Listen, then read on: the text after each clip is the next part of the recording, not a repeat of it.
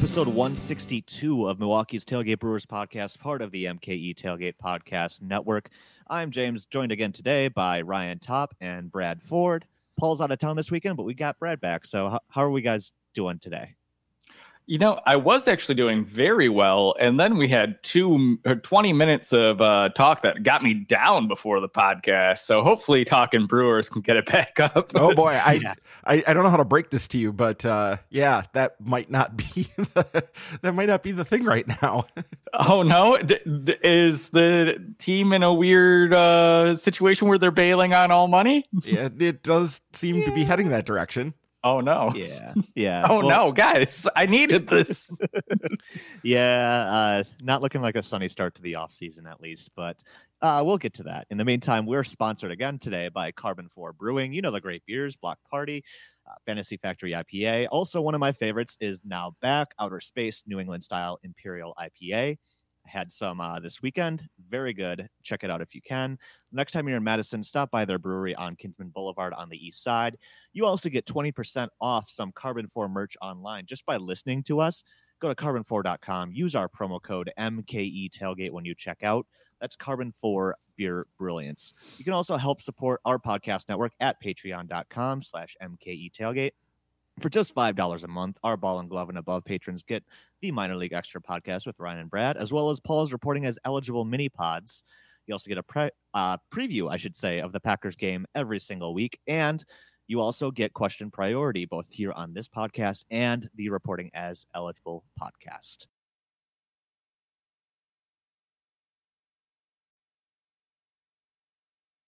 All right. In the meantime, the World Series wrapped up in the last week. Dodgers won their first World Series in more than 30 years, and that really should be the headline, but it wasn't, thanks to Justin Turner. You all know by now, Justin Turner had some positive test results come back in the middle of the game. He was pulled halfway through the game, maybe potentially suspiciously once it appeared the Dodgers had the game in hand. Then basically made his way back out on the field for the celebration, even though he should have been in isolation.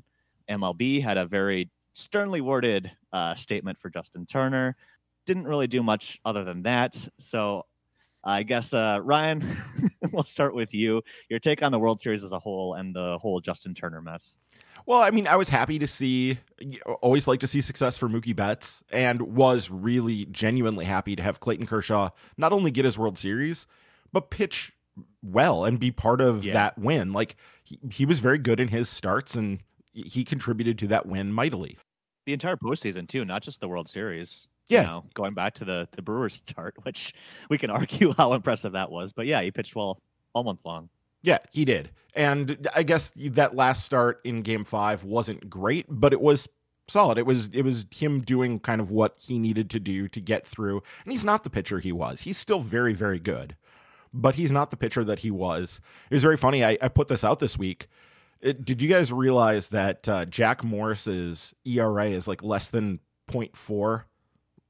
Postseason ERA is less than 0.4 less than Kershaw's, and Morris got into the Hall of Fame based on his postseason prowess, and Clayton Kershaw was considered a postseason choker. And if you were to era adjust that, because Baseball Reference doesn't do ERA plus for the postseason, I think the computations on it are just too weird to try to figure that out. But that has to be about even, right? I think it was about 420 to about 380. That has to be about even considering the eras, right? It was good to see Kershaw get his. It was good to see the Dodgers kind of finally get over and able to do that. It was a nice way for that to all resolve. But then Justin Turner went and acted like a complete jag. And I put this on Twitter too. I really had a huge issue with what he did and what the Dodgers did, much more so than MLB. My brother did point out to me that, yes, they probably should have scrapped the on-field celebration period, given that somebody on the team had tested positive and you're now bringing all the families in and whatever. But really, the more I thought about that, that's really just optics, right? Because they're going to celebrate somewhere. The Dodgers are not going to not celebrate. So if you don't do it on the field, you're going to be doing it in an enclosed space, someplace else.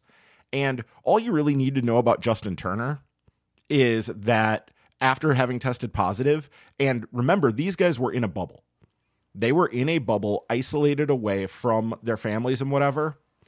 And Justin Turner, however he caught it, who knows how that even happened, but he was out there kissing his wife in the post game, knowing he had just tested positive for COVID-19.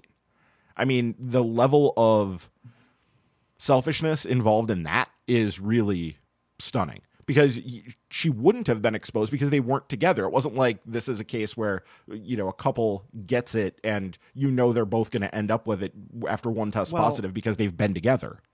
I do think that weren't family members allowed for the postseason, because I remember like Casey Sogard saying like they had to kind of isolate if they wanted to see Eric in the postseason. So I could be off on that. Okay, yeah, that's true. So maybe they were, but still, I think your family was allowed. Yes, yeah, but I mean, you're still like, you've just tested positive for COVID and you're kissing your wife. That just is like, that's a level of ickiness that I can't fathom that. Like, we were talking about this a little bit before we started. I think his market's going to be hurt by this. He's a free agent this offseason, and I think there are going to be teams, maybe it won't be many, but there will be at least some teams, I think, that don't plan on making him an offer because of what happened. And it could potentially be the Brewers. The Brewers have taken this pretty seriously and seem to have had kind of a clubhouse culture of being very careful, and they definitely could use help at first and third, and I could see them staying away from him because of this. I don't know. I'm not going to rule that out, but at the same time, I don't know how many teams are going to fault a guy for celebrating the World Series. I mean, I'm with you that he probably should have isolated and stayed away, and I know it sucks to not be able to celebrate the World Series when your team wins, but, we've all had to avoid social situations we wanted to be in the last 6 or 7 months, right? So, I mean, it is just kind of part of the sacrifices we've all had to make this year. And I can understand, I can be sympathetic to Justin Turner, who, is in his mid-30s. It's probably the last chance maybe he has to celebrate this.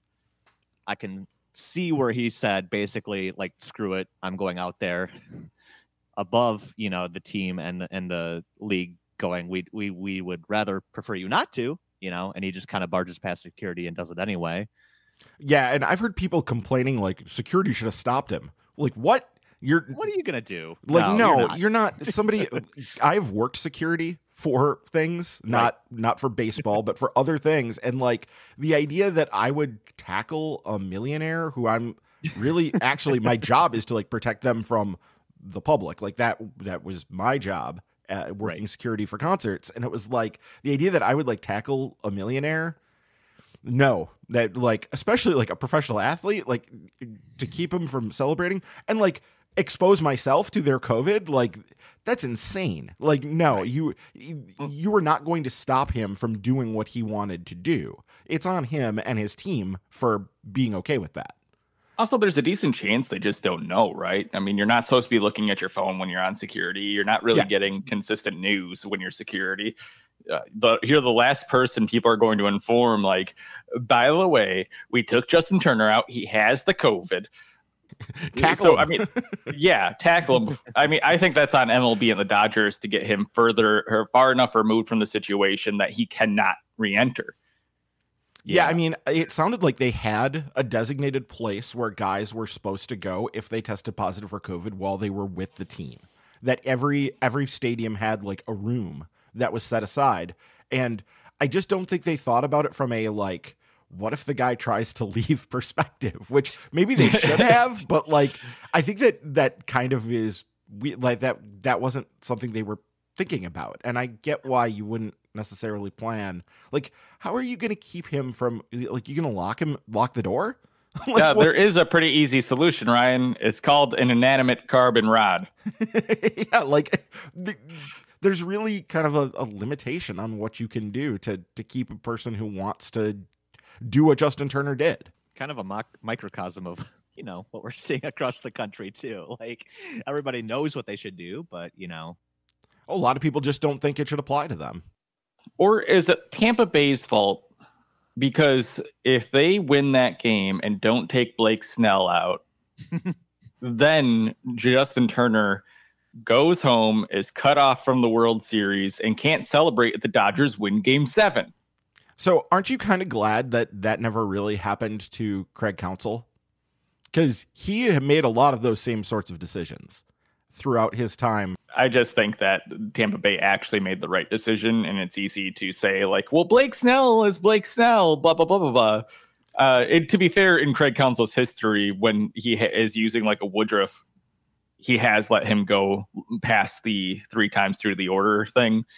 But, I mean, it's a strategic tactic that has helped out a lot of managers to find a lot of success in their career and in recent years in MLB. So I actually think it's really hard to blame. I get why in hindsight you look back, and especially when immediately the next man in gives up the go-ahead runs. But I just think when you look at, if you're willing to look at baseball scientifically, like a lot of people are now, he made statistically the right decision, even if it is Blake Snell. Yeah, I think also the Blake Snell thing is kind of amplified by the fact that in this postseason alone, there was another instance where they took Blake Snell out, and was it the Astros series where they took him out, and he literally was seen like mouthing, "What the F are we doing?" kind of thing. Like, it's already kind of built up to that point too, where he's been frustrated about not being able to finish an inning, whether or not it was the right call. Yeah, and I think the other thing too is it was Nick Anderson who came in, gave up runs, and that made him, what was it, the 6th time in a row he had given up runs in a postseason appearance. Right. And so I think that was probably the bigger part of it. Is if they brought in somebody else, I think people would have less trouble with it. But they brought in Nick Anderson, who's been not good in the postseason, and it blew up instantly. And if the pitcher you bring in isn't immediately giving up runs, right? I mean, it's the next inning Blake Snell's supposed to pitch. If you get through that inning clean, and then it's the inning after that, I think inning 7, right? You are looking at a situation where it's like, okay, well, Snell almost definitely would have been out after that last inning. So now it's easier to see. But yeah, bringing in Nick Anderson, I think, was the more questionable decision because he had failed the team already on a pretty consistent basis up until that point. Yeah. I think, as I am, for the same reasons, happy that, as Ryan, that the Dodgers won, because there are players who I do like on the Dodgers. I don't think they're super hateable without Manny Machado on the team anymore. And Clayton Kershaw deserves his ring. Obviously, Justin Turner's a villain now, but I mean, he's gone, so whatever. And I still would have liked to see the Rays get it, and I'm a little disappointed that their big comeback victory with Brett Phillips is a little diminished now because they didn't end up being the World Series winners. Yeah, that would have been like a series defining moment, right? Like the lasting image of this series for years to come, I think. Right, and now it means so much less because they didn't win. Yeah, now it's just a footnote that people will be like, oh yeah, you remember that game where that happened, as opposed to it's not the Kirk Gibson moment where it will be replayed forever and ever and ever and be this huge thing, because the Dodgers ended up going on to win that series, even though that was game 1, right? That was the beginning of the series. No, that was game 4. It was the second Rays win. Yep. No. The Kirk Gibson home run was game 1. Oh, sorry. Yes. Sorry. Yes. Yeah, but then they went on to sweep that series, right? Or win it in 5 or something. It was, I mean, that series was not particularly close. Yeah, because they were against Tony La Russa, right? Yeah. Which will come up again later. Funny how things come full circle like that, right? Yeah, I don't know. I am happy for the Dodgers, and I would have felt terribly if this was, like their third or fourth chance at the World Series and they still came up empty. Yeah. I think last week I had said like that Brett Phillips Arozarena play was just proof that the Dodgers were cursed in the World Series and never winning one. So I'm glad that they finally broke through and got at least one. And then from that moment, they never lost again. So, Right. Oh my God. Actually, that reminds me of, who was it? The quiz guy from ESPN, who's now on the Athletic. Stump the Schwab. No, Jason. He always does the baseball like fun facts where it's like odd statistics. Oh, Jason Stark. Yeah. Jason Stark. He tweets out like in the 4th inning in the game where they had the comeback win, like the Dodgers. So we're in game 4. They just get to the 4th inning. He's like, the Dodgers have not been behind since the start of game 3. I was like, okay, that's 12 innings.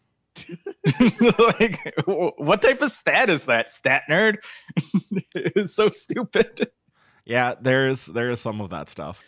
I saw some talk about this, I think on it was like MLB Network or something too. And, maybe it doesn't apply as much to the World Series, but they were talking about the expanded playoffs, which we all hate, and kind of how it diminishes moments that we remember from every postseason, right? So I think especially with an expanded field this year, extra rounds, it's easy to forget Cody Bellinger home run saving catch or something like that was the example.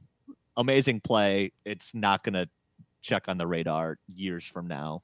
And I think just this year too, even with the World Series, like it's still a friggin' World Series, but 2020, I think we all kind of agreed last week we'll check this off as like just a weird COVID year and nothing really matters. So that's kind of disappointing, I guess, too, from a Dodgers standpoint. Yeah, I think actually when I think back to championship seasons and long playoffs that relate back to me, like you think back to the Packers in 2010, 2011, I remember with like out having to actively think about it. I remember BJ Raji against the Bears, and then I remember Nick Collins in the in the Super Bowl, and the pass to Greg Jennings, the like really good pass over the middle. Yeah, but like you forget the Tramon Williams game-saving interception against Philadelphia. You forget the other interceptions for touchdowns against Atlanta, which was a blowout. So if you just look at like that and like my own personal history, I can barely retain those. And then if like I think it goes on to demonstrate and prove that example. Like those were huge moments for a team that mattered to me. Now think about it on a national scale by having those extra series. How do you retain that information when you're just trying to relive it as like a person who goes back and be like, oh yeah, that was a good playoffs, because it was a pretty decent playoff year.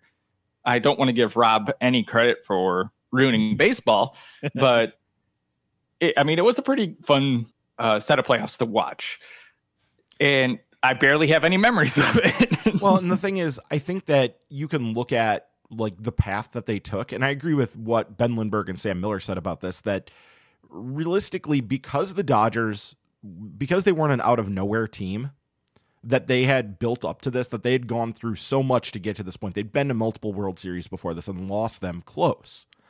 And the fact that they're back again in this case, they're obviously the best team in baseball, right? And they were playing obviously like the best or one of the best American League teams as well in the World Series. And they had to go through that extra layer of playoffs for this. If anything, that just adds to the legitimacy of what they had to do. It's not like they fluked their way into the playoffs. It's not the Brewers. They didn't get in with a 29-31 record and then go on some run or something. They were the best team in baseball. They would have been the best team in baseball over 162 also, or one of the best teams.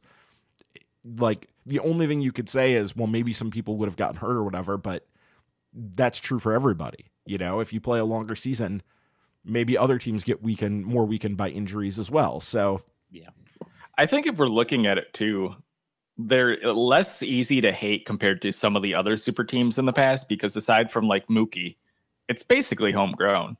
Mm-hmm. Yeah, all their superstars are from very strategic Bellinger, prospect Peterson, clinging. all those. Yeah, exactly. Or guys Clayton Kershaw is a homegrown Dodger that they clung on to, or trades for minor league prospects that ended up working out. It's a lot of things that worked out just right, and them holding on and building a team well. I mean, even the Mookie thing, that's due to them hoarding such good prospects for so long. That's how you get a prospect or a guy like that. Then it barely hurt your farm either. Mm-hmm. So I think there's a lot to respect about the Dodgers organization. You look at it and you're more like, I wish that's how my team was run, versus when you look at the Yankees of yore and you're like, well, my team's never going to be able to write 3 $100 million checks. No, but the Dodgers do pay their own players then. I mean, yes. they trade for Mookie Betts, but then they give him a massive extension. So like it does kind of balance out that way, that they're able to act the way that they act and proceed how they proceed, because they do have hugely deep pockets to be able to keep their own guys. For certain, that's not a thing for sure, but at least like the guys they're holding on to are guys that they developed. for the most part, aside from Mookie. Right. I mean, you trade for Mookie, then you give him a 10-year record deal. Yeah. Or guys that they identified early, like Justin Turner. Right. Guys who didn't work in other organizations, Muncy. they bring over and they succeed well. To Brad's point, they at least seem like they're kind of doing it quote unquote the right way, or at least like, they're doing this through scouting, identifying talents, and then they're retaining it, as opposed to, the Yankees' criticism has always been, well, just find the top free agent and throw money at it, Right. I still understand why fans of smaller markets like the Brewers can hate them.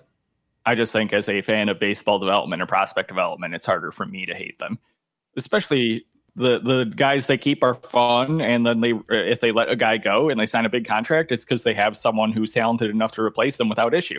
Right. Well, I guess transitioning, speaking of letting people go, Brewers let everybody go, at least everyone that they had options on for next year. So they had 4 players with team options for next year. We kind of ran through them last week, kind of doing like a yay or nay situation on whether or not we think they should have been kept or not. I think we all just assumed that the Ryan Braun mutual option would be declined. It was. We all kind of assumed Eric Sogard would get declined. It was. I guess if there's surprises, it was Jed Jerko and even Ben Gamel seeing their options declined.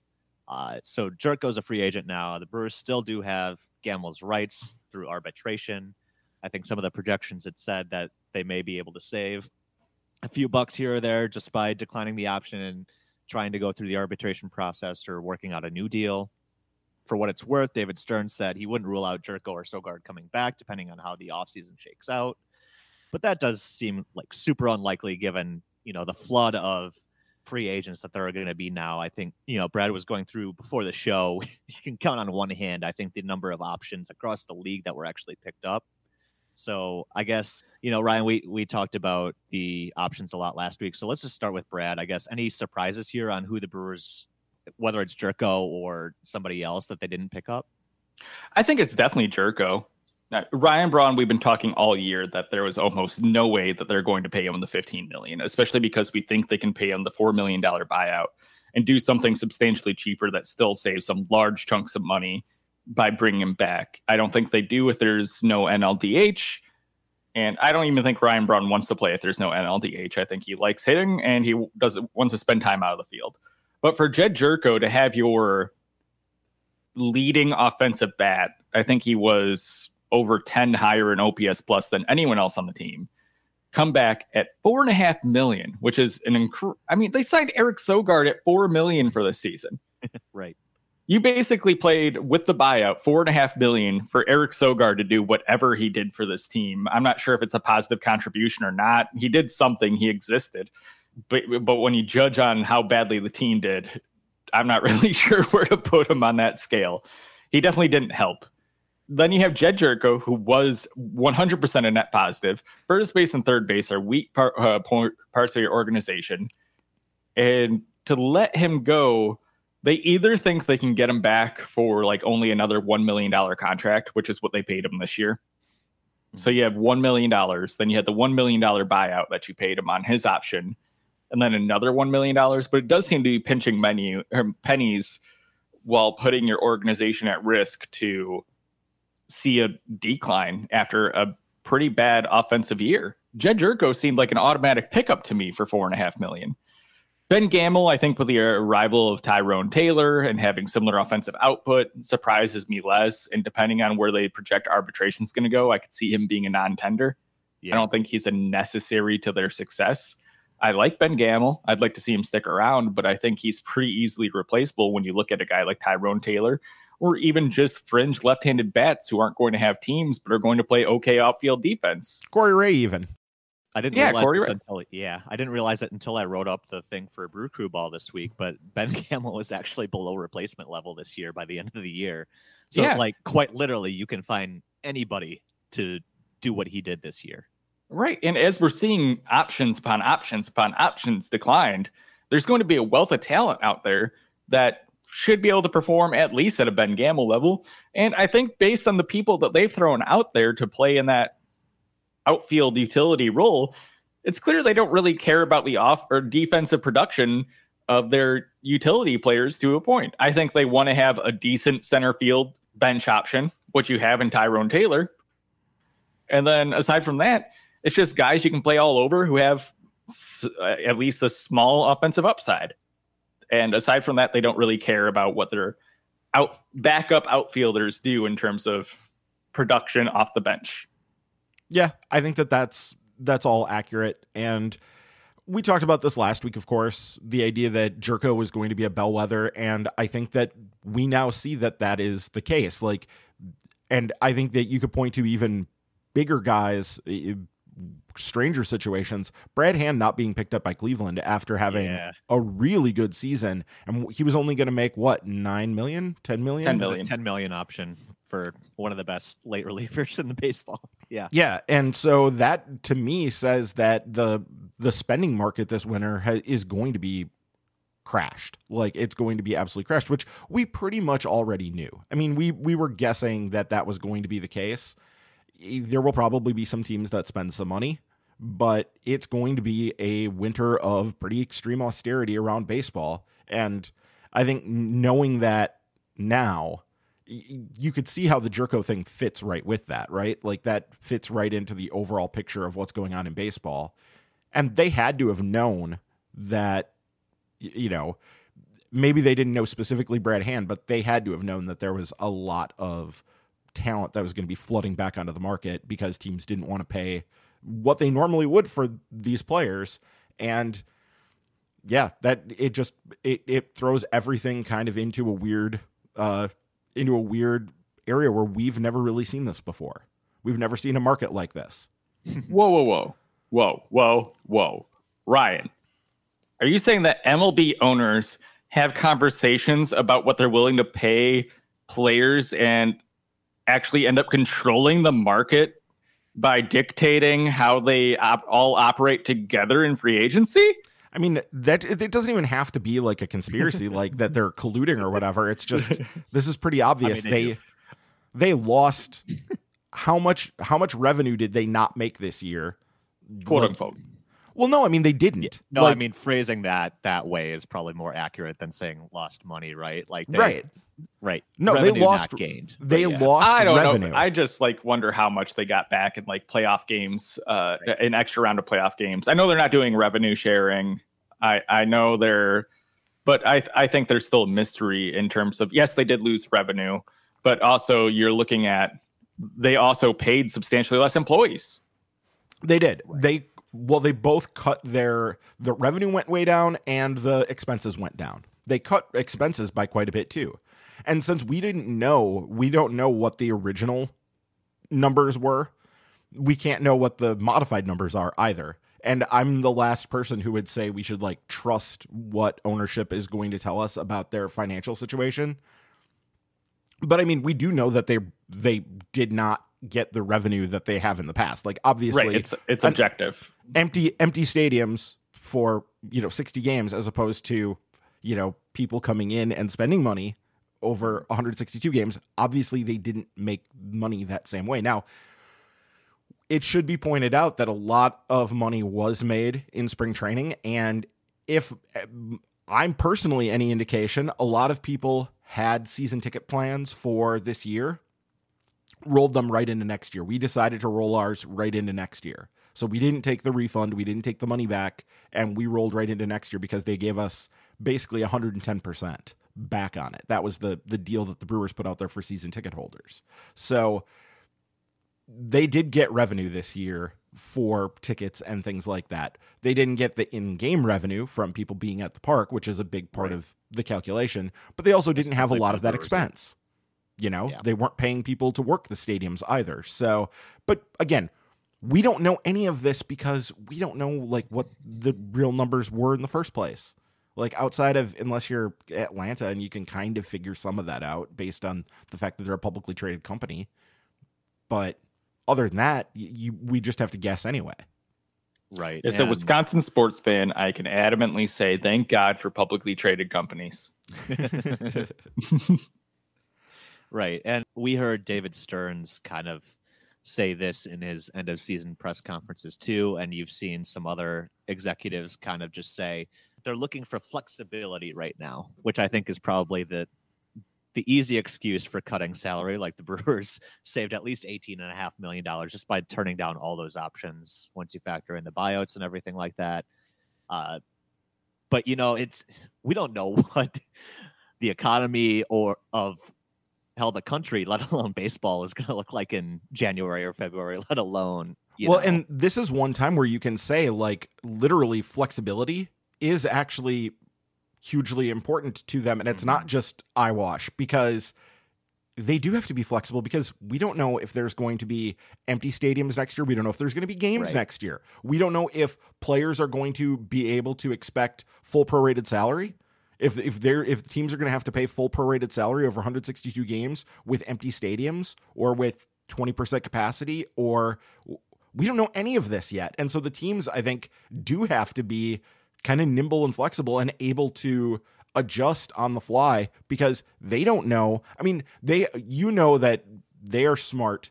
These organizations are smart. I'm sure they have all these different contingencies planned out. Like, they have worked out, this is what it will look like if it's a shortened season with no fans. This is what it'll look like if it's a full season with no fans. This will be, at 20% capacity. And they have these numbers kind of rattling around and looking at what is possible and what's there. But they don't know what the larger economy is going to look like, what everything else is happening. You have some guesses and some projections, but you don't know. So the idea of being flexible in this offseason for like the first time is not complete bullshit. Like, they kind of have to be flexible, because you don't have any idea what the conditions for next year are going to look like yet. And we probably won't for a while.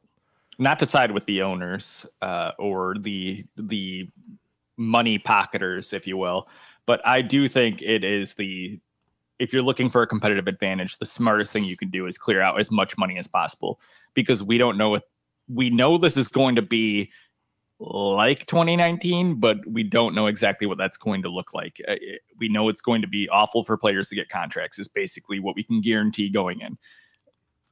Does that mean that players can, like her organizations like the Milwaukee Brewers, can end up getting a huge player for significantly less and all of a sudden sign surprising deals that end up benefiting them? That's something that organizations like the Brewers have to strongly consider. You could get a 2-3 WAR player for $2 million because the market is just crap and players are going to play to make money. We've seen like a lot of the higher tier players will sit out until they get what they think they deserve. But in terms of those like B tier players, there's going to be successful players out there who can help your organization for a smaller fee than you would ever pay them before to contribute to your organization. So it's smart in terms of how you run the organization, having that flexibility. That $18.5 million, which they're not going to spend all of, I would put money down that they're not going to completely respend that $18 million. But if the opportunity comes there, it could be 6 to 7 high quality players, because this market's going to be so crazy. Or 1 year for JT Realmuto or George Springer or something. Yeah. I mean, I don't think Realmuto is even going to get that much. Right. Like, I think like 12 million is going to be about the high we're seeing for some of those players this year. That's a complete guesswork, but just judging based on how bad the 2018 and 2019 seasons were. If the best that Yasmani Grandal can get was what he got with Milwaukee, which was like $15 million, basically an $18 million contract, but through the buyout and the mutual option, right? Yep. I think you're looking at a situation like that where they do a JT Realmuto contract and JT's getting like 12 million, but then he has a $4 million buyout on a mutual option, and you just push the cost further down the road. Mm-hmm. It'll be interesting to see how many of those things end up getting shaped like that. But I think they're really going to pull the purse strings on these players, and it'll be up to them whether or not they want to play and settle for the money that they're getting. And I think a lot of the problem is the owners actually have the benefit, because even the players have to admit with the terrifying nature of the current existence of the financial market. You just don't know. Yeah, there's definitely a lot of uncertainty going into this off season, and it's a great deal of our Patreon questions this week. So we'll get to those right now. First question comes from Jay Google. Suck it, Steve. Yeah, we went a couple of weeks without Jay going first, but there you go. So Jay is asking, speaking of Ben Gamel, is he around by spring or is he possibly traded because of the guys that they already have in the organization? I know Brad already mentioned, Tyrone Taylor, but there's also Billy McKinney, who the Brewers picked up kind of under the wire, or under the radar, I should say, later in the year. Corey Ray, Matthias, those kind of guys. I guess, Brad, do you think there's a good chance that Ben Gamel is not on the roster on spring training? Yeah, I think there's a pretty significant chance, even with his arbitration numbers being fairly affordable. Like I said, I think the market's going to be fairly saturated with guys like Ben Gamel that you can get and have a possibly higher production at just a slightly higher cost. I also think, like I said, from what the Brewers value, Tyrone Taylor provides that fourth defensive outfielder, and then from there, they're just looking for offensive output. Ben Gamel obviously isn't that offensive output. We know that they like platoon bats, especially you expect that they'll be playing this offseason in building platoons similarly to how they were preparing for 2020. But I just think there's going to be cheaper options where they can benefit or like cheaper per amount of production, I guess I should say, where Gamel is going to be seen as very overvalued no matter what he ends up getting paid. So I think probably non-tender is the most likely situation. I don't even think trade is realistic here. Yep. Trade is not happening. It'll be a non-tender. And I would almost guarantee it. I think there's a small chance that they would tender him a contract, but I think it's almost for certain. If they didn't pick up that option, which was, what was that, $2 million? Was it even $2 million? It's like 2.2. Yeah. 2.25. Yeah. If they didn't pick that up, they're not going to go to arbitration because arbitration couldn't be that much less than that, right? Like maybe it would be. His projection was like they would have saved $500,000. It was like 1.7 to 2.2 or something like that. Yeah. There is the off chance that he settles to a very affordable contract beforehand, knowing what the market is, just to get guaranteed money. Like, there's the off chance. $1 million for next year. Yeah, $1 million, and probably like an option with like a $250,000 buyout for like $1.5 million the year after, and a $250,000 buyout. That's just how they do things lately. Mm-hmm. So I could see if they do something like that. Gamel wants the guaranteed money. Heck, at his state and with the way things are going in the world, I'd take a guaranteed income of 7 figures. So, I mean, yeah, because otherwise he's very likely, I think, looking at like a minor league contract offer for spring, right? Like for certain, especially with the glut of guys like him who are out there. I think, But then, that's an argument against giving him that guaranteed $1 million too. I think the guaranteed cost benefits the Brewers, but it benefits Gamel more. I think strong odds are he's not tendered a contract. Next best chance are the Brewers sign him before arbitration to something that's very friendly for the team. Yeah. Jay actually mentions McKinney too, which is kind of interesting to me. I don't think we've actually talked about him on the pod before, but he was a late waiver claim. And if you're worried about maybe losing Ben Gamel's left-handedness off the bat, Billy McKinney hits left-handed, also plays outfield, can also play a little first base if I'm not mistaken. So, I mean, he fits the versatility vibe that David Stearns likes. He hits left-handed. He's going to make the league minimum and will probably hit as well as Ben Gamel. So I think you guys are all on track when it comes to Ben not being around. Actually, McKinney's probably the number one option, right? You're looking at his previous years. The production lines up very similarly. He even has a little bit more power, which should, in honor of Paul being off this weekend, play up in Miller Park. Yeah, left-handed power in Miller Park. It is a thing. Yeah. I mean, and McKinney could have one of those seasons. So McKinney was a former top prospect. My brother was really excited when the Cubs got him. He came over in one of their trades that they made in like 2015, 14, right before they got good. He was part of the Aroldis Chapman trade. They traded him with Addison Russell. They got him with Addison Russell in the Oakland Athletics trade for Hamill and Samardzija. Okay. Yep. That sounds familiar now. And he has a career line in 411 plate appearances in the major leagues. of 231, 291, 437. So again, there is a split there between his batting average and on base percentage. So he does walk a reasonable amount, and there is significant power there. When you're batting 231 and you've got a 437 slugging, a 200-point split in your slugging is not insignificant.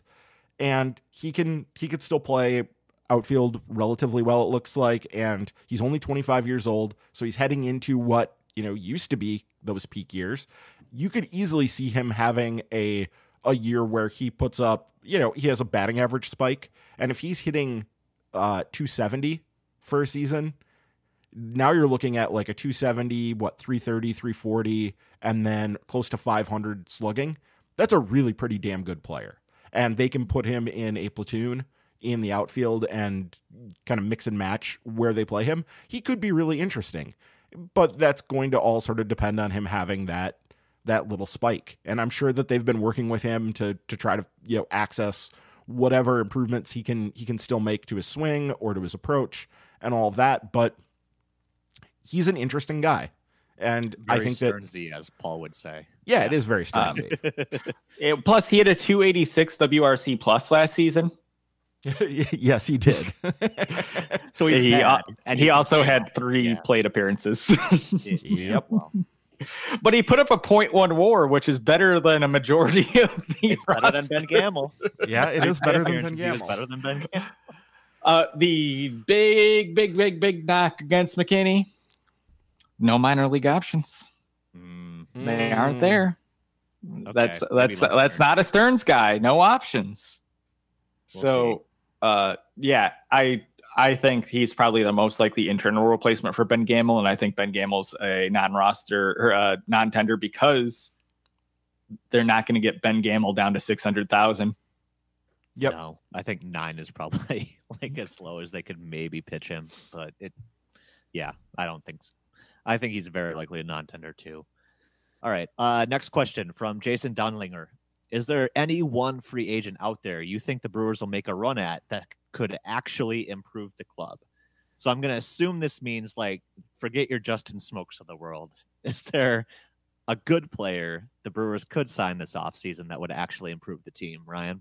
Well, this all comes back to what Brad was talking about, and we've talked about this in past weeks too. The idea that if somebody falls into their lap on a good contract, that hopefully they will have resources available to really take advantage of that, at least if the market does shape up that way and you're able to add a JT Realmuto for very, very cheap, that they could do something like that.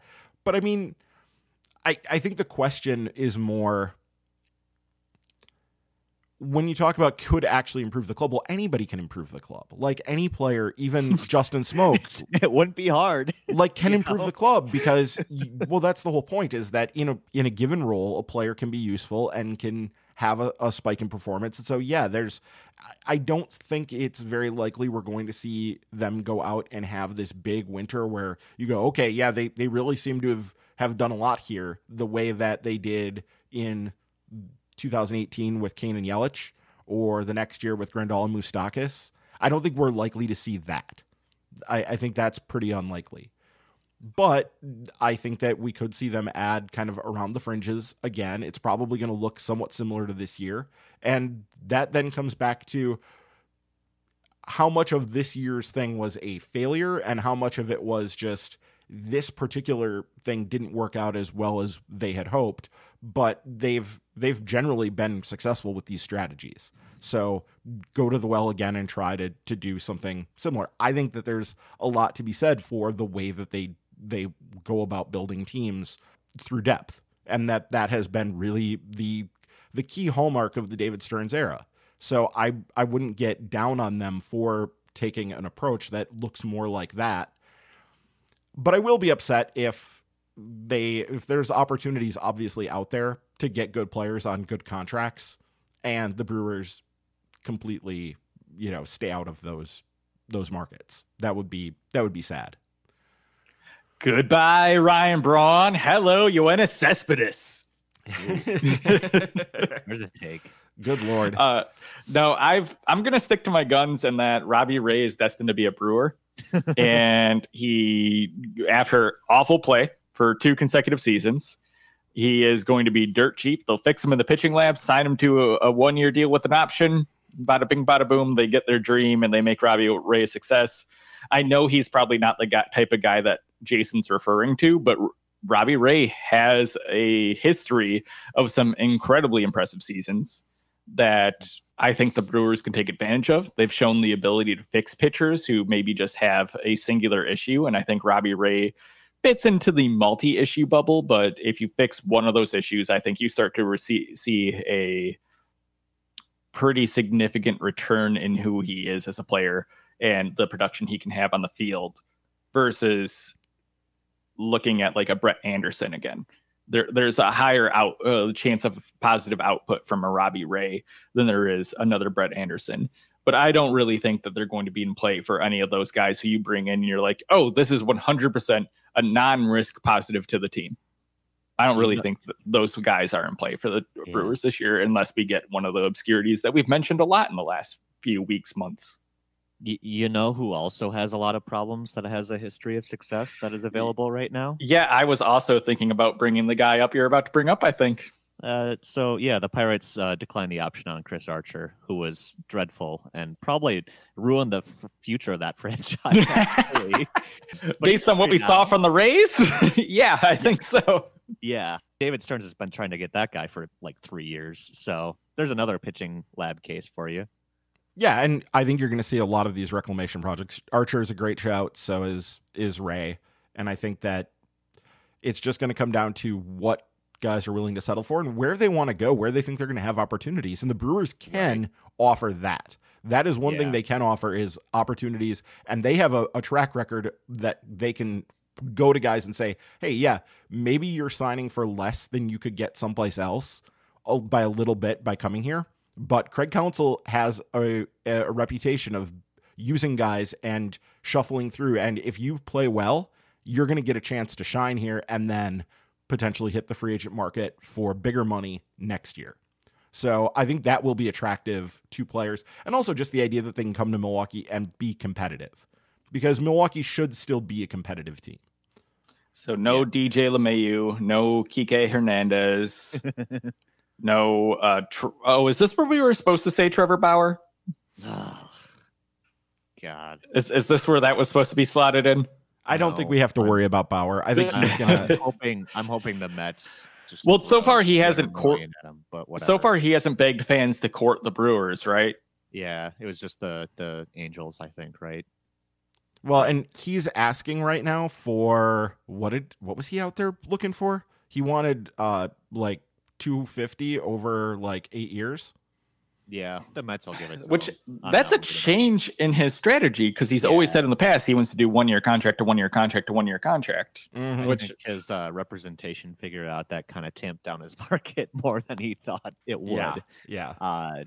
And especially, I think in these economic times, I think even Trevor Bauer is smart enough to realize that just get the money while you can. Well, I do think Trevor Bauer is a smart guy. That's not to say the rest with everything else. That's true. That's true.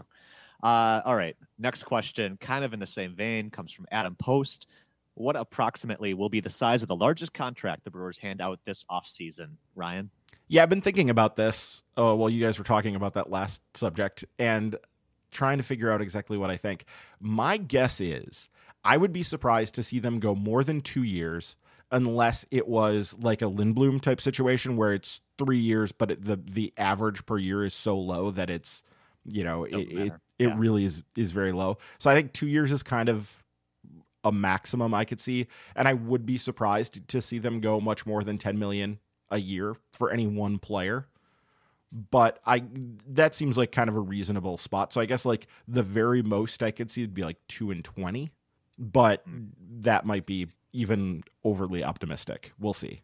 Brad, I think the most they'll go in terms of cost for a single year is $8 million, possibly up to $10 million, depending on the opportunity that they have. But I think $8 million is a pretty comfortable number. And I don't think they'll be signing anyone to a multi-year deal unless it's someone who is highly affordable and the cumulative total of the deal is $15 million or less. So looking at 3 years, like a 4, 5, 6 type step up in terms of pay, like a Josh Lindblom. Yeah, very Lindbloomy. Yeah, man. Yeah, it's just hard given the way that David Stearns and everyone has operated in the last couple of years to see a commitment longer than that. Because I think after giving out the Kane contract, and especially now, locking in Christian Yelich, it seems like the strategy has kind of been like keep flexibility where you can. Because especially, for a team like the Brewers, even pre-pandemic, I think it was probably wise to kind of keep those options open. You don't want to be weighed down by too many long-term contracts and then get stuck in the sunk cost fallacies and all of that stuff. So, yeah, I'm kind of with you guys. I think 3 years max. I mean, not being willing to go much more than that is kind of what cost them Grandal last year. So, yeah, I don't see anything much more than like 3 years, 30 million. I don't know. That's my best guess, but it also kind of depends on what's out there. So we'll see. Right. I think that if they go like 3 years, 30, it's going to be a guy who they believe has significant impact on the future of the organization. And they're like, ooh, he's willing to sign for multiple years to have financial stability, but we're actually screwing him over on this. Yes, let's play. Or something. Yeah. Yeah. So 30 million, but we pay you like 3 this year. Well, not even that, not even the backloaded, but like 30 million, and your war dictates you should be worth like 80. And they're like, I don't think anyone will sign for that far under their potential value, but an exaggerative version of that. No, but guys in that situation will go for 1-year deals. They'll say, okay, the market did not materialize for a big multi-year deal, so I'm going to go for a 1-year deal and then re-hit the market. Like Marcus Stroman, who got the qualifying offer, which is going to be like 17 million or something along those lines, 18 million. I think it was like 18.6 or something like that, which he needs to take that like today. Yeah, I can't imagine there's any way he does not accept that deal. Yeah, I think he takes it. Because best case scenario, he's getting 15 million probably. And just based on what we've seen in the past in markets like this, where owners want to really screw players on money and play around with it. It's all speculative, but we're working off of the little knowledge we have in the past. I don't think he gets 18 million again back on the market. So if JT Realmuto gets the qualifying offer, if DJ LeMahieu gets the qualifying offer, I think the agents of those players are stupid for not saying yes. Yeah, and I think, you got to remember, too, there's a new CBA up in a year or two here. So I think everybody's going to be kind of hesitant to lock themselves in too long here. Right. I think there's a lot of wait and see. And, just like the owners want flexibility with their payroll, the players are going to want flexibility with their contracts, too, knowing that they're, fully locked in. So, short of a lot of weird free agent contracts this year having multiple option years attached or something like that. Something like the Nick Castellanos deal where he's got opt-outs that he opted in for this next year and he's got another opt-out next year. I don't really foresee any huge contracts like that, but it'll be interesting to see how teams structure deals. Maybe we will see, and this is counterintuitive, we'll see more like player options after 1 year where players can opt out. So here's a deal where we're going to give you, it's maybe not necessarily a big long-term deal, but it gives the player the ability to opt out so that they have the security of multiple years should the market just continue to be crap for their services, but allows them, if the market all of a sudden looks better, to go ahead and re-hit the market. We might see some of that too. It's really going to be interesting to see how this all unfolds. It's going to suck for the players and for people that root for the players to do well in these things, but it's going to be interesting nonetheless to see how that all shakes out. What is the one dumb team who is like playing like the Cincinnati Reds were this year, where they're signing everyone to multi-year free agent deals? Oh, we'll get to it, but it's coming. I have an idea on who that's going to be this year. Oh, okay. That's called a teaser. That's a tease in the biz. That'll be the question after this one. But first up, another question from Jay. How bad financially are the owners really in right now? Even though they didn't get their gate or ticket sales like we talked about, they still got a ton of playoff TV money. They're going to sign a new TBS deal, and they didn't have to pay as many drafted players, minor leaguers, most of the players' salaries in the majors, so that kind of thing. So I guess, Ryan, we already kind of talked around this topic a little bit. We don't really know a whole lot, but how bad off do you think the owners are actually right now? They're dealing with more uncertainty than they're used to having to deal with, right? That's the biggest thing right now is there's a wide range of potential outcomes in terms of if they're expected to pay full salaries next year. That's very different than what they did this year in a shortened season. If they're going to try to have a full season, we don't know what any of that's going to look like. And if does the agreement that they came to last spring about paying full prorated salaries, does that apply to this year as well? Well, I actually don't know the answer to that. So I think there's a lot of uncertainty here and a lot of things that have to be worked out. And that's why teams are being particularly careful at the moment in terms of how much money they want to commit going forward. And depending on what happens with the virus and what happens politically and what happens just overall with the economy, we could see this go in different directions. But I think they're going to want to keep their options as open as long as possible, which we've already talked about. Basically, they want to keep their options open and they want to be flexible. And it does make sense. And yes, they have a lot of revenue, but they have a lot less revenue than they would have in normal situations. And there's a wide variance on what potential revenue they will have. So they kind of have to plan for all potential outcomes that way, which we already talked about. Yeah, I think that's what we're looking at here is much like businesses set an expectation for the profits that they're going to bring in. And even if what the end result is a record for them, if they are under what they projected, it is a panic mode for the business because they have set aside expectations to bring in so much money. So if a business expects to bring in $5 trillion and only brings in $4.5 trillion, and that's a record and they have record profits, it's still a panic mode for this. So you're looking at a place where even though they're bringing in profit, almost definitely they are still profiting on what is happening. They're bringing in substantially less than they had allocated to and expected regardless, even in best case scenario, almost certainly. So that's for anyone making that amount of money, that's a panic mode situation. I'm not saying whether it's justifiable, whether it's reasonable or anything. It's just a panic mode situation. That's the reality of how these things operate and what really happens with them. So I don't know if it's really about how bad they are or if they're not better off than they wanted to be. Well, right. And like you said, coming under projections is panic worthy, and uncertainty is also very bad for businesses too. They like to know how things are going to go.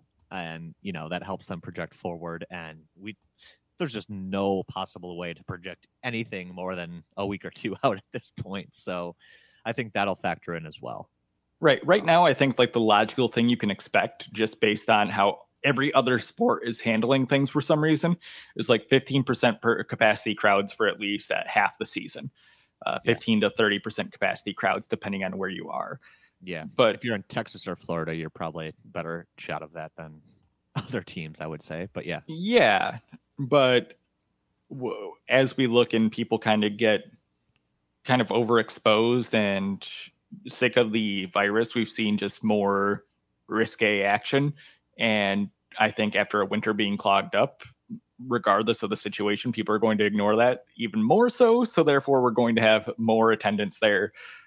But it all depends on what there's out there to help protect the public. What we've learned, this is still constantly a growing factor where we're learning something new every day about what is happening and whether it's something that we can truly have immunity over. And the potential of a vaccine also is going to be huge in all of this. Right. Well, I know part of the vaccine issue is whether we can truly have immunity. Yeah. Right. Because it might be like the flu where I hate to go back to those comparisons. Maybe I've treaded in waters that are too dangerous, but the flu is a virus that is evolving all the time. That is purely speculative. That is not anything real scientific or anything. I'm just saying like there is the off chance that this could be something that is just like the new reality, which is terrifying. Right. Yeah. Yeah. But it I think illustrates the uncertainty that the owners are facing well. All of that is hypothetical. All of that is speculative based on not having full knowledge of the situation, because it's demonstrative of how no one really has as much knowledge as we want to have about the challenges we're facing. And that's the issue the owners are dealing with and why it's scary. Yep. One more, I guess, revenue ownership question comes from our friend Aslatam. Says kind of along the same vein, no gate revenue or revenue sharing in 2020, potentially no revenue sharing in 2021. Is this the offseason where the big market teams with huge local TV deals, or the Mets with their new owner, Steve Cohen, throwing money around for now, take advantage of the depressed free agent market and build super teams? So we kind of hinted at this, and I would say if I had to make one bet on a team that does try to jump the market and spend sort of like the Reds did last year, it'd be the Mets. But I don't know. Ryan, what's your take? I don't think they'll have to spend like the Reds to get the players that the Reds got. I think they will be able to go after guys for shorter, smaller deals and be able to get that. And I do think they're a very good shout in this case to potentially get this. It'll be interesting to see which teams decide to do this. I wouldn't be surprised to see the Red Sox do it either, because they had a really bad year. Yeah, after a really bad year. And they've done this in the past where after the 2013 team, after their collapse with Bobby Valentine in 2012, after a couple down years there, they bounced right back and spent a bunch of money on sort of a variety of guys and were able to win a World Series doing it. And the Red Sox are always willing to sort of go against the flow of what's happening in the game and take advantage of situations like that. So I could see some teams like that. And the Yankees always, because the Yankees are just, printing money over there. And the Dodgers, because they, I'm sure, are going to see a huge windfall from having just won the World Series and all of that. So not the same sort of windfall you normally get, but still a pretty remarkable, I would imagine, windfall from that. I think that there are some teams that will do that. And maybe there will be some rando team that decides to go and spend money and that we're not thinking of right now, that decides, this is the proper moment in the market for us to go and throw around some money, because we can get better bang for our buck than we normally would be able to. It's just hard to know exactly who that would be. Well, and it's hedging a bet, right? Mm-hmm. You're hedging that if you invest a bunch in players that maybe things will return to normal by the second half of the season. If they do, having a more competitive team is going to be immediately financially more rewarding than having a less competitive team. So, and if you end up winning the World Series because of those investments and we have attendance rates back at a more normal spot, you are going to see the normal windfall you get from winning the playoffs. So by having something competitive, I could see something like San Diego. They always seem to have more money for some reason, which is weird. But I don't really see like the Dodgers or Yankees doing it, because they've shown in the past that they don't really want to play in those market spaces. They are, we got it. We have what we need. Thank you. Go away. Is kind of what they seem to do for the most part when it comes to that situation. But then there's the Mets, who always seem to be willing to spend, and they seemingly have lost half their roster based on the MLBPA free agent list. They are the only one at 3 lines, and they have the most names by a long shot.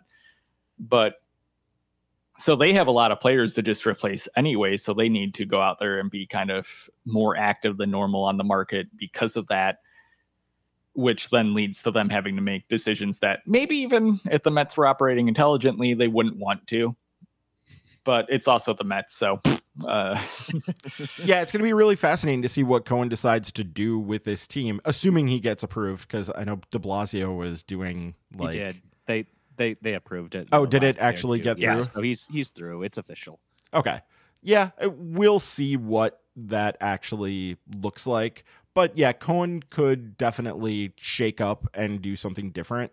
I know Mets fans are over the moon excited for somebody who has actual money to spend, as opposed to the Wilpons who got taken in the Bernie Madoff thing, and therefore were basically using the Mets as like a piggy bank. So yeah, they've at least got a white collar criminal that's willing to spend right now. So yes, that's good. I think a team that's kind of under the radar that I think would actually, irritate Brewers fans a little bit is the Twins.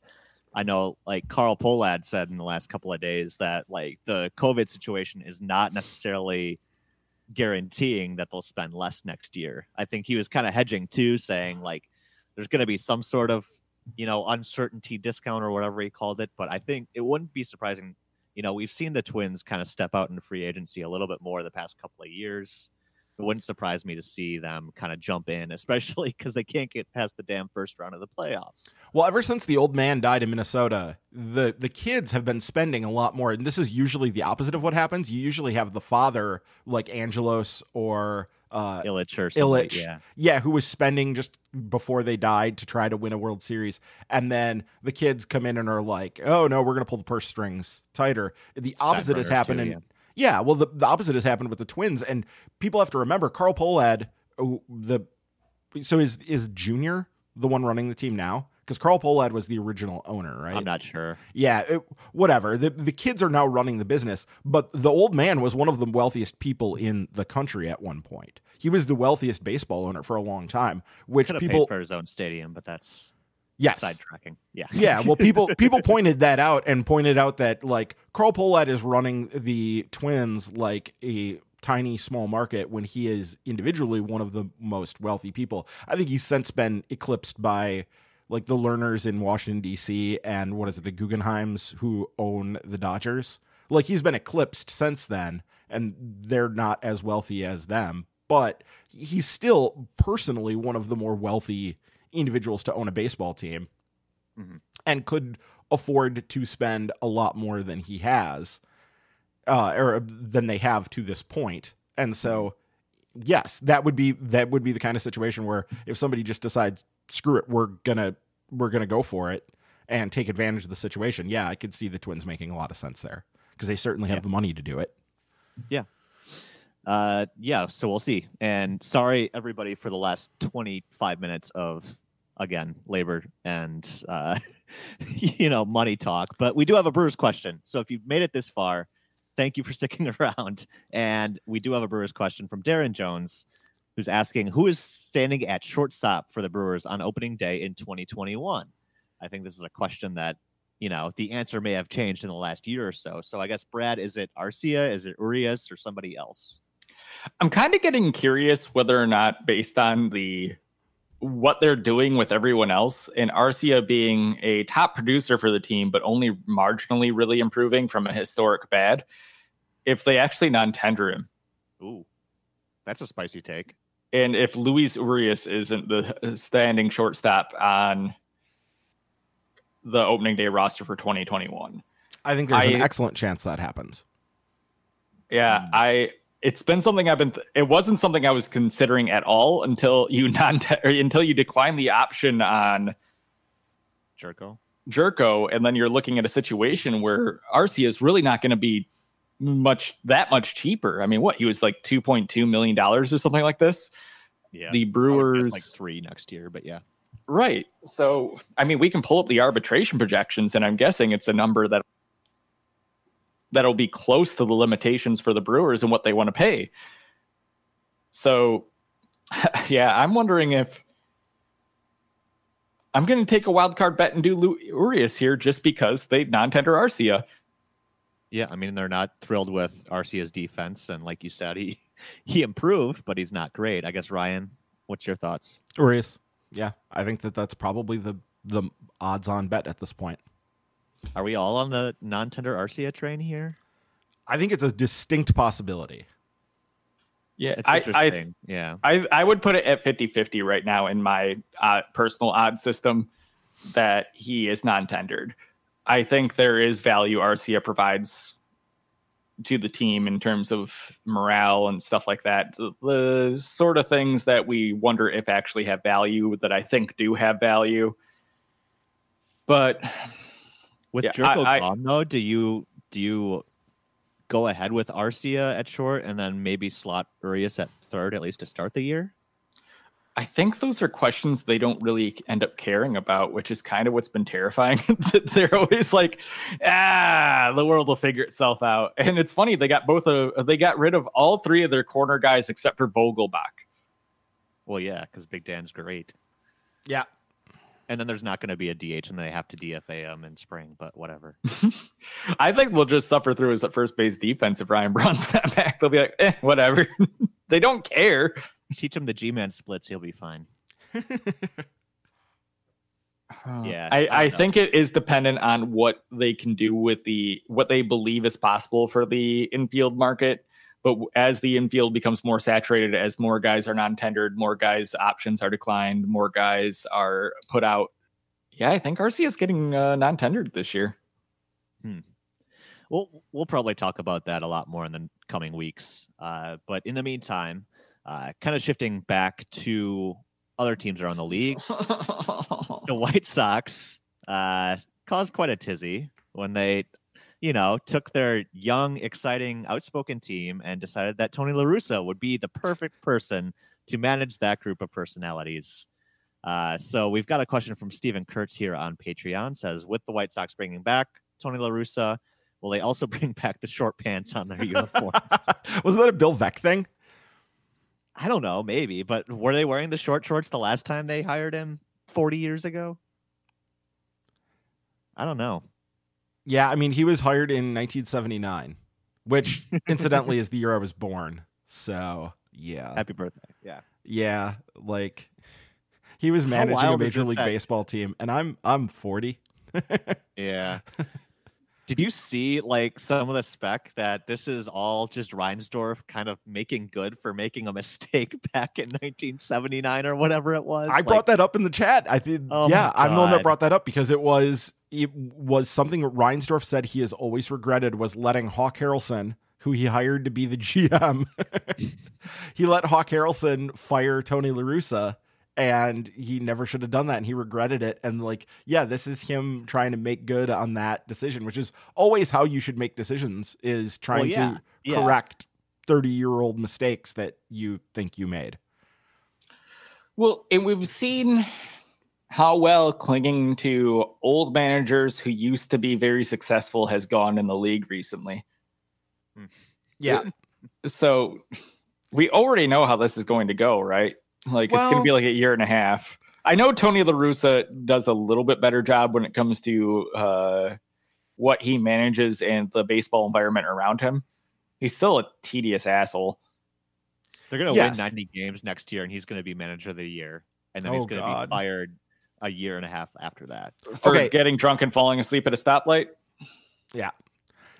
Do you want the spicy take? There is a chance that this is not a total disaster.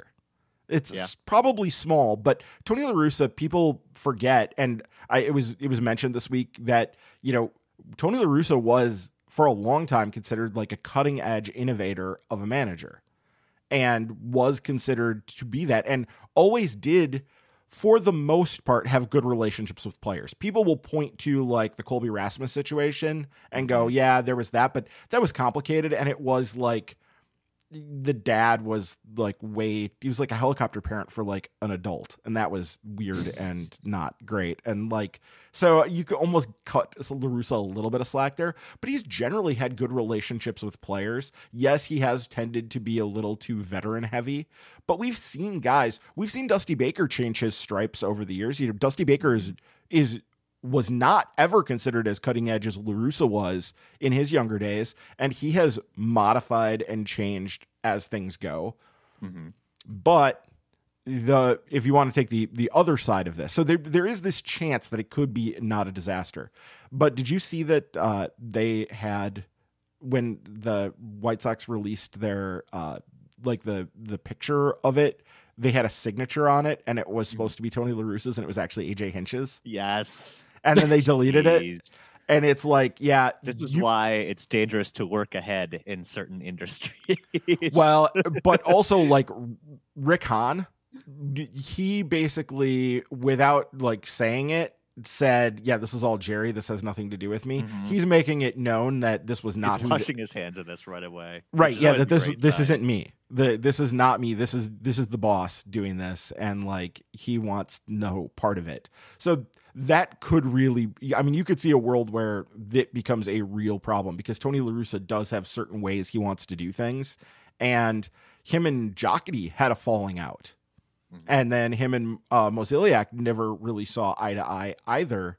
And when La Russa exited, it was, widely viewed that they were happy to be rid of him. even though the last we saw of Tony La Russa, remember, was him managing in a very, very progressive, forward-thinking way. He was the first guy to go through the postseason and bullpen the way that would become standard, 5-6 years later. He did that in 2011, and the Brewers got run from the playoffs because of it by a team that wasn't as good as them. And then he helped destroy the Diamondbacks. Yes. And then he did that. So there's a mixed level of history with La Russa, all kinds of good and bad stuff. I don't think who's the most important player on the White Sox, though, in terms of like who the team buys into the most, who the team rallies around the most. Tim Anderson. That's what I think. Mm-hmm.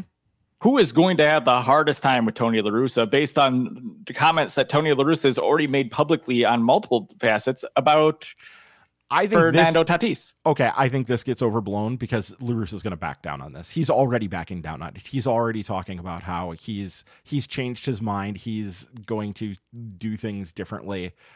I think this part of I think this part of it gets overblown because I don't think he's not gonna be a tyrant and go after his own players for this I don't know if stuff. that's I'll be true. shocked. I'll be shocked if it is. He's always done it. He's always done it.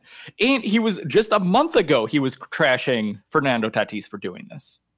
Yeah, but that was when he didn't have a stake. When he didn't have to, he could just have an opinion and he didn't have to actually get along with a player and get the best performance possible out of them. Now he does. That's going to change. All in the middle on this. I think, like Brad says, the comments are very recent. So it's easy to think like these are true current beliefs. But at the same time, you go to his introductory comments. I think he recognizes how unique an opportunity this is. And it may be his last best chance, and he's not willing to screw it up. But it's really hard to change old stripes, right, Brad? Yeah. At the same time, Yadi Molina still behaved like a belligerent toddler under Tony La Russa. So I guess maybe if we look at historically, yeah, he cares about pimping home runs to an extent, but he doesn't care if his players are outspoken a-holes. No, he doesn't. This is not going to be the issue. Just win. Yeah. It's going to be about winning. Back to his days in the A's with McGuire and Canseco, he'll look the other way on a lot of things. We're also talking about a guy who, for the first 2/3 of his career, benefited potentially the most as any manager from the steroid era. Sure. So, yeah, it's still, I can't believe it's real, but I guess we'll see what happens. Especially, in the coming weeks. It's so far when the Astros hired Dusty, you get it, right? You're in an emergency situation where you lost your manager at an odd point in the season or odd point in the offseason. PR win, so they needed like a nice, highly respected baseball man, kind to the media baseball man. Yeah. So and a guy who's had relative success in recent years, right? Dusty did all right with Washington. Yeah. Now you have an off season. You have an opportunity to go in the way that's helped other teams be so successful. And we've seen this pattern of success. And instead you go back to a norm that's outdated by 5 to 6 seasons.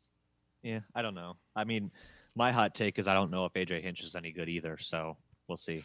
But hey, he'll figure out another way to cheat. He's going to need to in Detroit. I can't imagine anyone having I think they would have let Ron Gardenhire exist in Detroit until he just faded into dust. If he didn't retire, he'd still be the manager. Yeah, just because I don't think anyone has any expectations for that team right now. No, but they're pretty quickly putting together some stuff. I think they're going to be a respectable team within a year or two. I mean, we saw this year, they can be potentially momentarily scary for a team, they've got something cooking, but yeah, they have 3 really good young starting pitchers. So yeah, that's the hardest part, right? Yeah. All right. Sorry. One last Patreon question, because we're running a little long today. Steve DeRozier is asking, I guess, a fantasy baseball question. So I will ask this to Ryan and then duck out because I'm terrible at this. He says, in a historical winter fantasy baseball league like Score Sheet, what metrics would you use to select players? If War, whose version of War do you trust or use most? I'm seeing some significant differences in player rankings depending on the version he looks at. I guess, Ryan? Yeah, big differences this year. I listen to a lot of fantasy podcasts, and that is kind of becoming an early hallmark, is that there's wide variance of opinions on players, especially guys who had particularly good or particularly bad seasons this year. How much do you want to weight that sample from this year where a player drastically changed? How much do you want to assume that a player went up or down? I'm not familiar with score sheets, so I don't know exactly what you're looking for. I would say that what you want to do is look at more of the granular stuff. So if you're talking offense only, WRC plus and DRA are where you want to go. So look at those and look at those. Those are both good, and you can get a lot from that. Particularly if I don't know exactly what score sheet does and how it works, but DRA is going to give you an idea of, sort of an expectation of what's coming, even more so than WRC plus. If it includes defense, if you're trying to add defense here, because you said it's a fantasy baseball winter league, if defense is included, then I would try to look at the defensive metrics kind of around baseball, and you're going to have to look at a bunch of different things, because I don't trust any one in particular. I have skepticism about the Fangraphs one to a point, but I think that the baseball prospectus defensive metrics are pretty good. So I would start there. Where I go with this, and I do a lot of winter baseball analyzing for preparing for my very competitive fantasy league, which I completely blew this year. I always go granular with Baseball Savant. I look for red ink on a lot of the high statistic points, because that is evaluating the actual talent versus the outcomes. So when you're looking at hard hit, you're looking at expected batting average, expected OPS, things like that. Measurements that are based on how the actual contact went in plate, I think are a way to actually predict future success for the player, versus looking at other outcomes. I think the three most valuable that I look at is whiff rate, and see if the whiff rate was high for the league. Fangraphs has great charts where if you Google the actual name of the statistic, they'll give you okay, this is what an average player should be at for this statistic. This is what an above average player will be at for this statistic. This is what a below average player will be at for this statistic.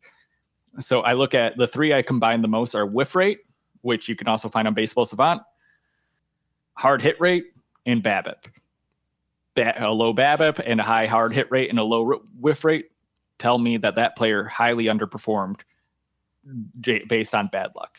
And then when we're looking at pitching performance, you can use Baseball Savant to an extent. That just tells you the talent behind the ball, but it doesn't necessarily tell you the success behind hand. I really rely heavily on baseball prospectus information for this, especially DRA, I think is the best predictive talent ERA measurement in analytics.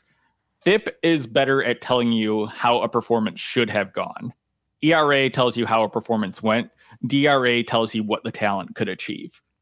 So that's where I really rely on for my measurements of baseball players. The hardest part is going to be, I think you basically have to recycle your thoughts on relievers this year from last year, because the sample size is just too small. We're looking at 25 innings max for most relievers, and that's going to be incredibly hard to validate based on just what they performed. So maybe look at anyone who saw a velocity uptick, anyone who has high pitch rotation, all things you can get from Baseball Savant. And also Baseball Savant has a great kind of measurement for defense, just in terms of raw talent when you're looking at sprint speeds and things like that. So you can also use that. I think it's turning out baseball actually has somehow put together a very good tool on that back end in terms of measuring things that end up being very important for fantasy baseball and predicting who's going to have future success. All right. That's a lot more insightful than I could possibly provide in anything Well, related to this is fantasy why baseball. until my entire team got injured, I was top 2 or 3 in our fantasy baseball league all season. But then because it's 16 teams and there's no one out there once all my players got injured, I was like, I'm boned. This is over. You know, I got screwed over with the low offensive environment. I did really well in the pitching statistics and horribly in the offensive numbers. So there you go. Reminder that when you do sign up to become a patron, a $5 patron on our Patreon site, patreon.com/MKE tailgate, you get question priority, and you also get a shout out when you sign up. And we've actually got a couple people to shout out this week, Ryan. Yeah, so welcome back, Matthew Van Hlaven, I think. Yeah, pretty Again, sure. no guarantees we get your name right, but we do say your name on the podcast. Yeah, Matthew was a sponsor for a while and left and then rejoined us. So thank you for coming back. And this next one, we're not quite sure who this guy is. There's a couple possibilities here. Danny Noonan. So either it's the guy from Caddyshack or it's Paul's brother. So I mean, either way, yeah, it could be good addition. either direction. Yeah. He's probably a good egg no matter what. So yeah, we'll figure out how he feels about Gophers or something, and yeah, go from there. All right, so thank you, Matthew and Danny, for signing up. A reminder, we do send out those call for questions every single week, both on Patreon and on our Twitter account. That's at MKE Tailgate on Twitter. If you have a question for us you want us to talk about, especially now that we're in the off season and kind of looking for things to talk about from week to week, kind of anticipating it being a slow transaction off season, just reply to our tweets every week with your question, or you can follow all of us individually. Ryan is at RD Top, Brett is at Brew Crew Blue, Paul is at Badger Noonan, and I'm at James L. That's James with a Y. And while you're at it, if you haven't already, please do subscribe to our podcast. You can do that on Apple Podcasts, Spotify, Stitcher, Overcast, Pocket Casts, pretty much anywhere else you listen to podcasts, you can subscribe. And while you're there, please do leave us a nice review. Let us know what we can do better or what you enjoy about the show. In the meantime, thank you all for listening this week. Stay well, and we will see you next week on Milwaukee.